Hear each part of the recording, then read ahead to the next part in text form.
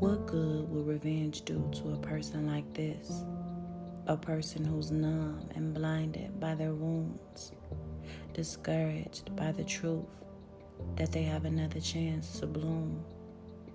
A person who desires to be deaf to the pain until they can figure out why and be able to explain.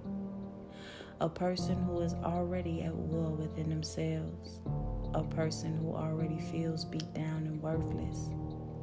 A person who is more afraid to open their eyes, forgive, heal, and face themselves than to be worried about who they're hurting or who's plotting to murder them. A person who's heartless. Instead of them fearing your threats, they laugh at how you feed their broken unconsciousness.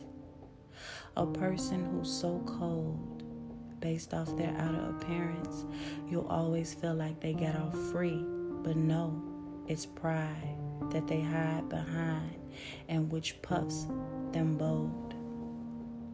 A person who's confused, yet will have you hypnotized and amused by many things that they false advertise to bury the reality of their abuse.